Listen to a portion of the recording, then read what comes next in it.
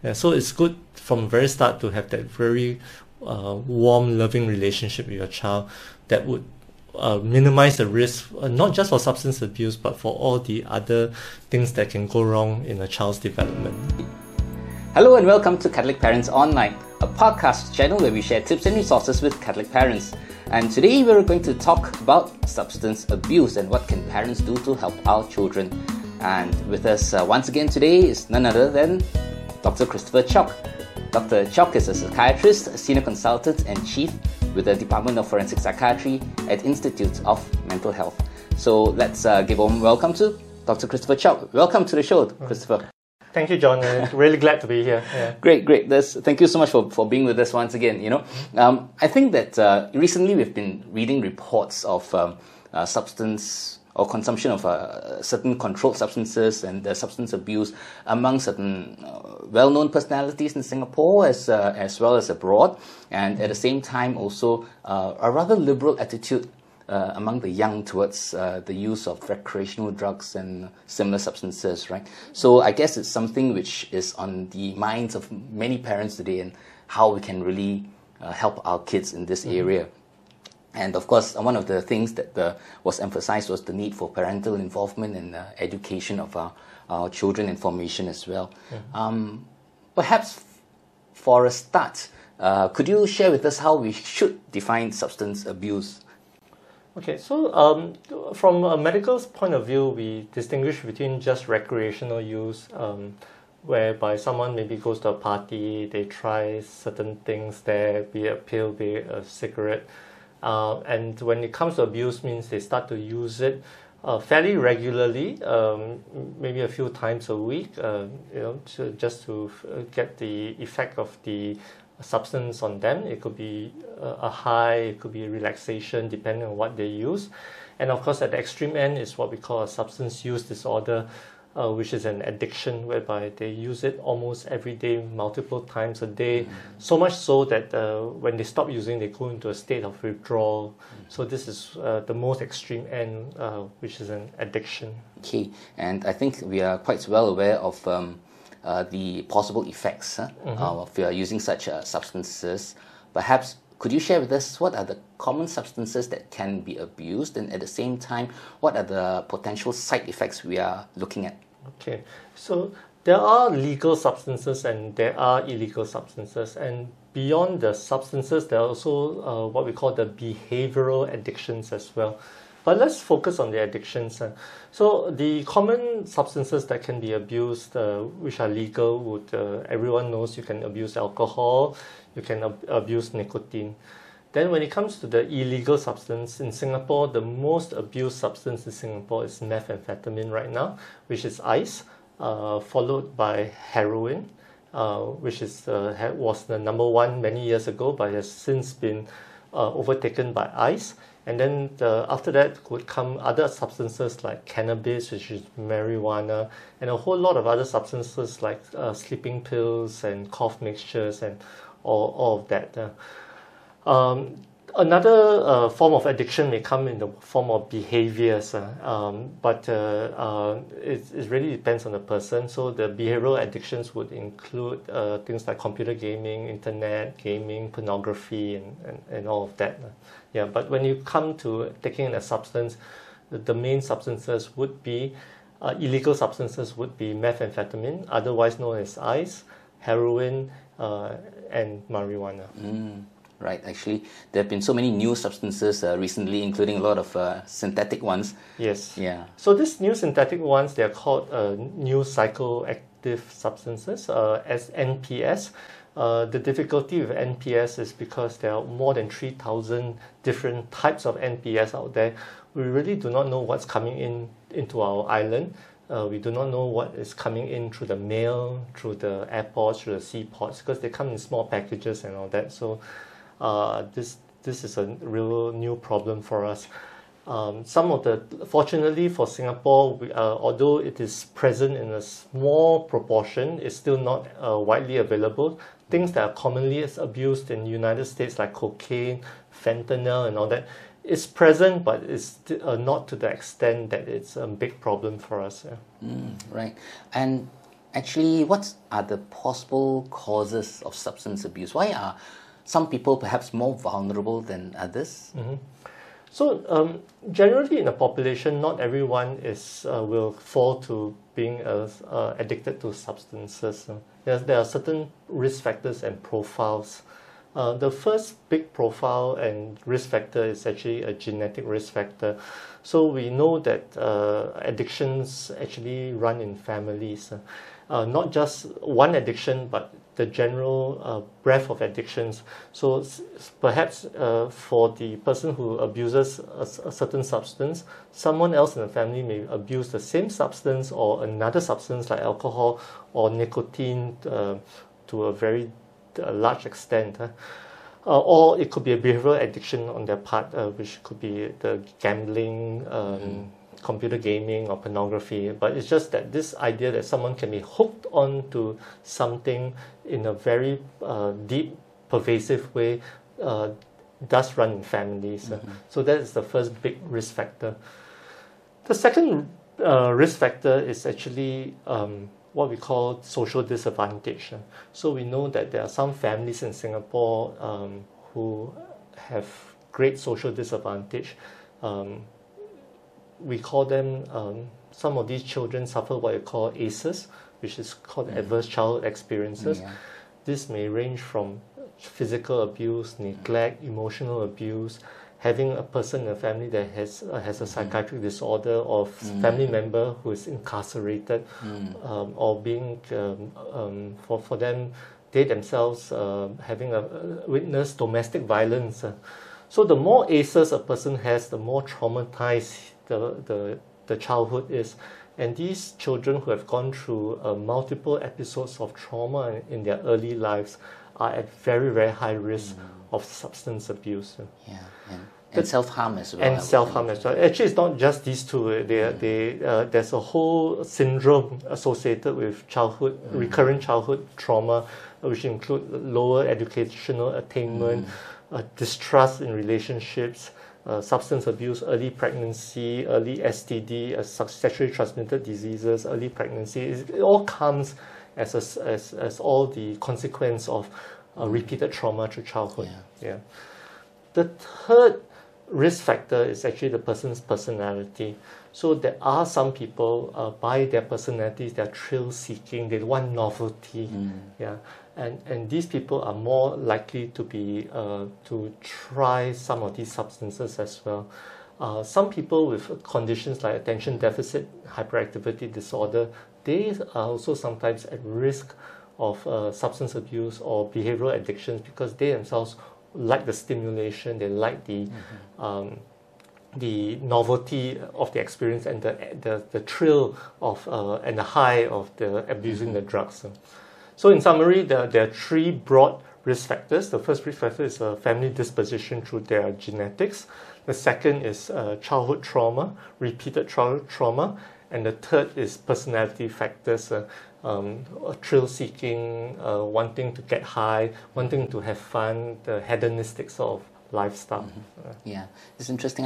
I'm thinking that some of our listeners might be thinking, okay, it runs in families, but to what extent does genetic basis play a part, and to what extent does nurture play a part? Because it seems that these individuals and young people would have been exposed to a so-called common family environment, which causes them to be quite disadvantaged in the upbringing, right? So I guess it's this same question, which is nature versus nurture, to which is more prevalent based on the studies and the data we have so far. So certainly, I think the genetic factor is not 100% that it's just because you have one family member, the rest of family members will be addicts.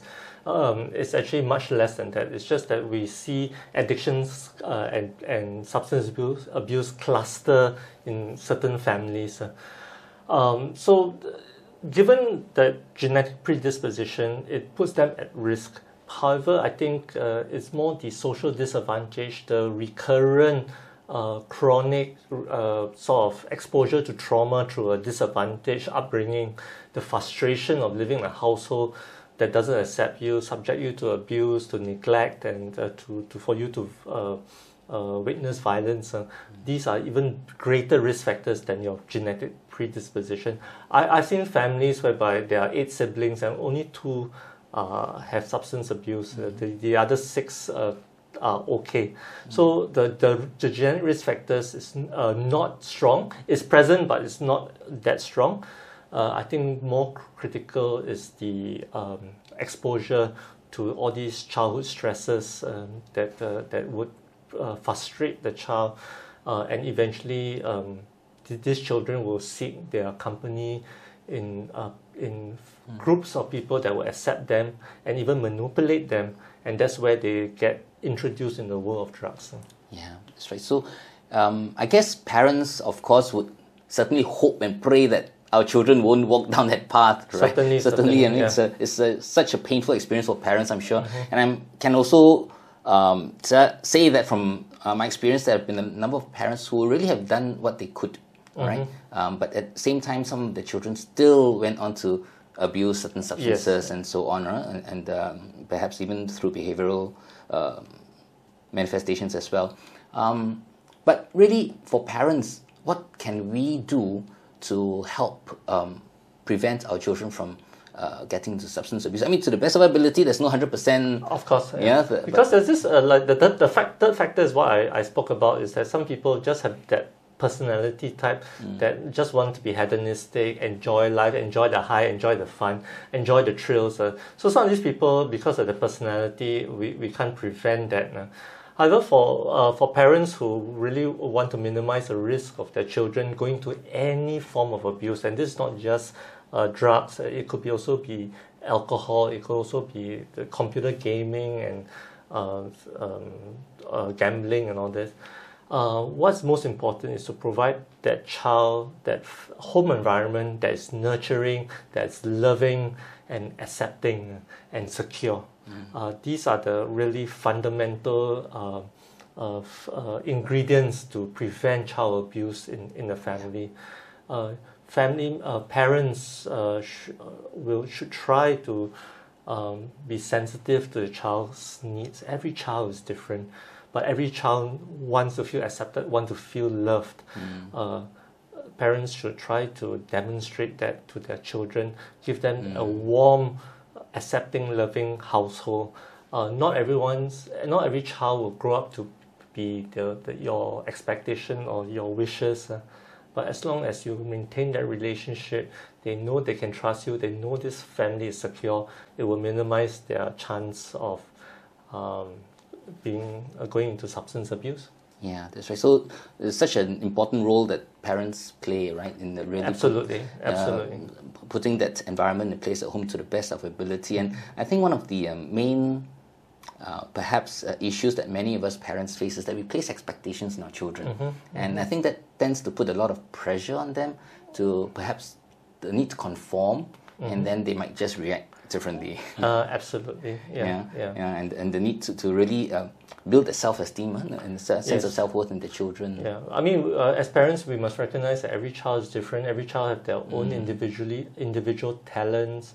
They may follow some of the talents the parents have, but then they're not a carbon copy. They're not no photocopy of their parents.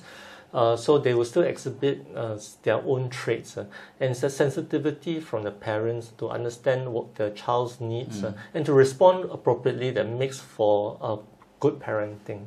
Yeah, absolutely. And I think that's very true, and I think that's a very important role that we parents have to play, and we parents have to pray. Yes. Very much. I pray every day for my children. Yeah, you bet. Yeah, every day. Right? We consecrate them to a lot at Mass and in our rosaries and all. Yeah, so, well, like I said just now, sometimes while we do our best and really give the best environment that we can to our children, but sometimes, like Adam and Eve with the most perfect father, they still do something not so right. And if parents do find out that their children have abused substances, right? What can parents do? Of course, you wouldn't recommend that we scream and shout at them, right? Yeah. So what can parents do, and how can we really help our children when we find that out? I think before we get to that, I think it's important to say that part of parenting is to set certain standards within the family. So I think that it is important as parents to actually tell children that there is a clear, very bright red line that you should not, at least in the Singapore context, do deal with anything that is illegal. Namely the ice, marijuana, heroin, the NPSs. This should be this type of boundaries should be set at least in the Singapore context. One of the reasons why drug abuse is actually going up in the Singapore context is because, firstly, the internet feeds information insidiously to our children. And the parent is not aware of what's being fed to our children through their cartoons, through their YouTubes, through their social media and all that. So some of these messages come in very subtly.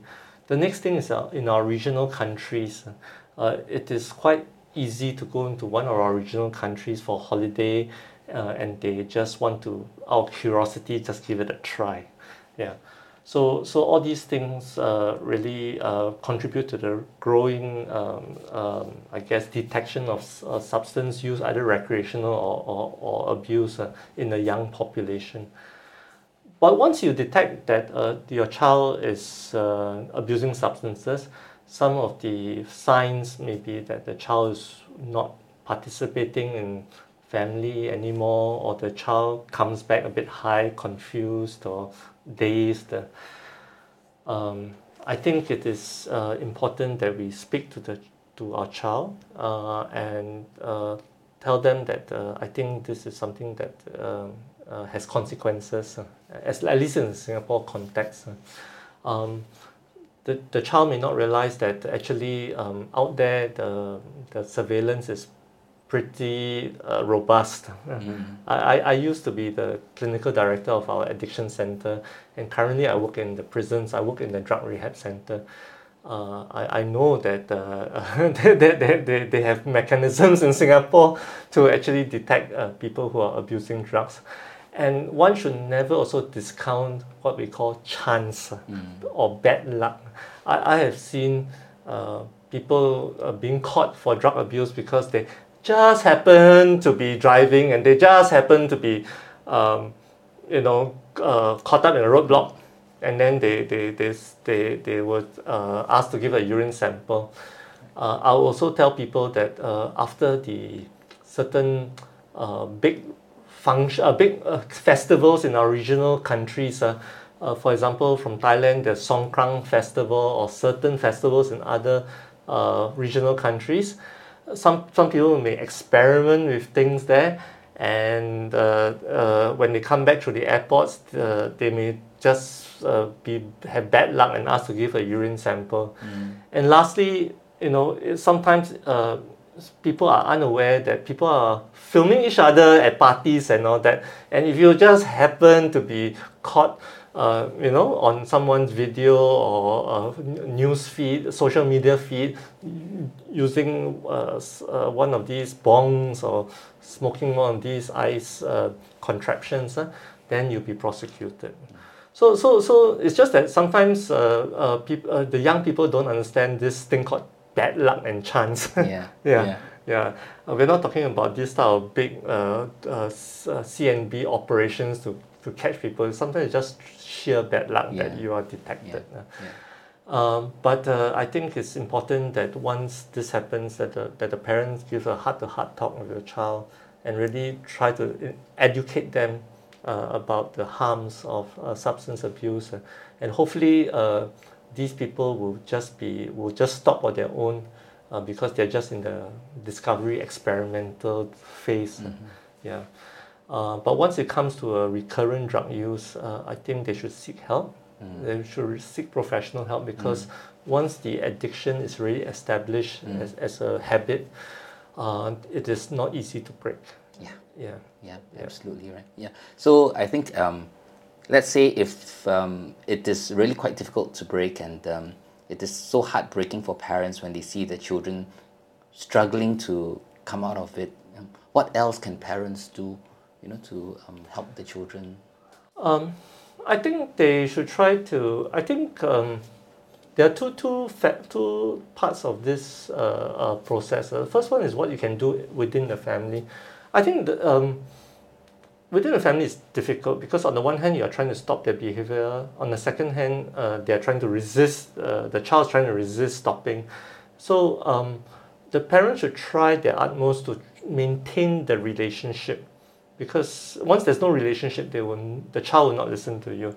So whilst you attempt to convince the child to stop, I think you should also demonstrate that you are there to support them and the love is unconditional. If they can't stop, then I think turning to professional help is a good option. There are services in the public sector, in the volunteers, charity sector, as well as in the private sector. So in the public sector, many hospitals do have small addiction services within the psychiatric departments.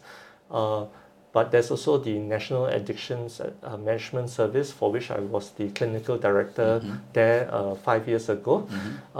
This is a government hospital service at Institute of Mental Health. There's also the charity sector. One very good service that I have been helping out with in the past, and I still continue to support them, is called We Care Community Service. This is found in Kampong Ubi, near the Eunos MRT station.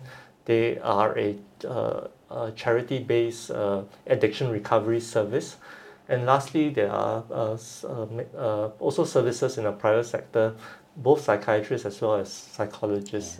Yeah, certainly. And not to mention all the counselling help that they can get from various centres like Catholic Family Life and there's so also on. The religious-based that's right. bodies. But I can imagine how painful it must be, because sometimes in the process of wanting to help our children, we may have to make a report. And once they are found out, we know that quite likely they will have to serve time in prison. And that is such a painful thing for parents, right? I mean, there must be a dilemma for many of them who actually find themselves in this situation. Yes. As far as I'm aware, the current law is that when one is detected, realistically, I think the government has been trying to tailor their current policies to the current realities.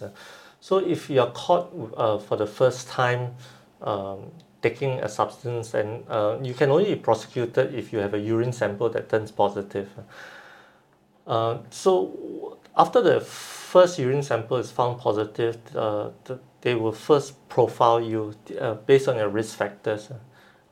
Those who are found to have low risk factors may actually may not go to prison. They may go to what they call I think they call it a CRC, which is Community Rehabilitation Center, whereby they can do their rehabilitation not in a prison setting. For those people who are of higher risk, they may go into drug rehabilitation center, which is in the prison setting. But the first and second DRC sentences are not considered prison sentences. They're not criminal sentences. They won't have a criminal record. You won't have a criminal record for the first two. They are called DRC sentences.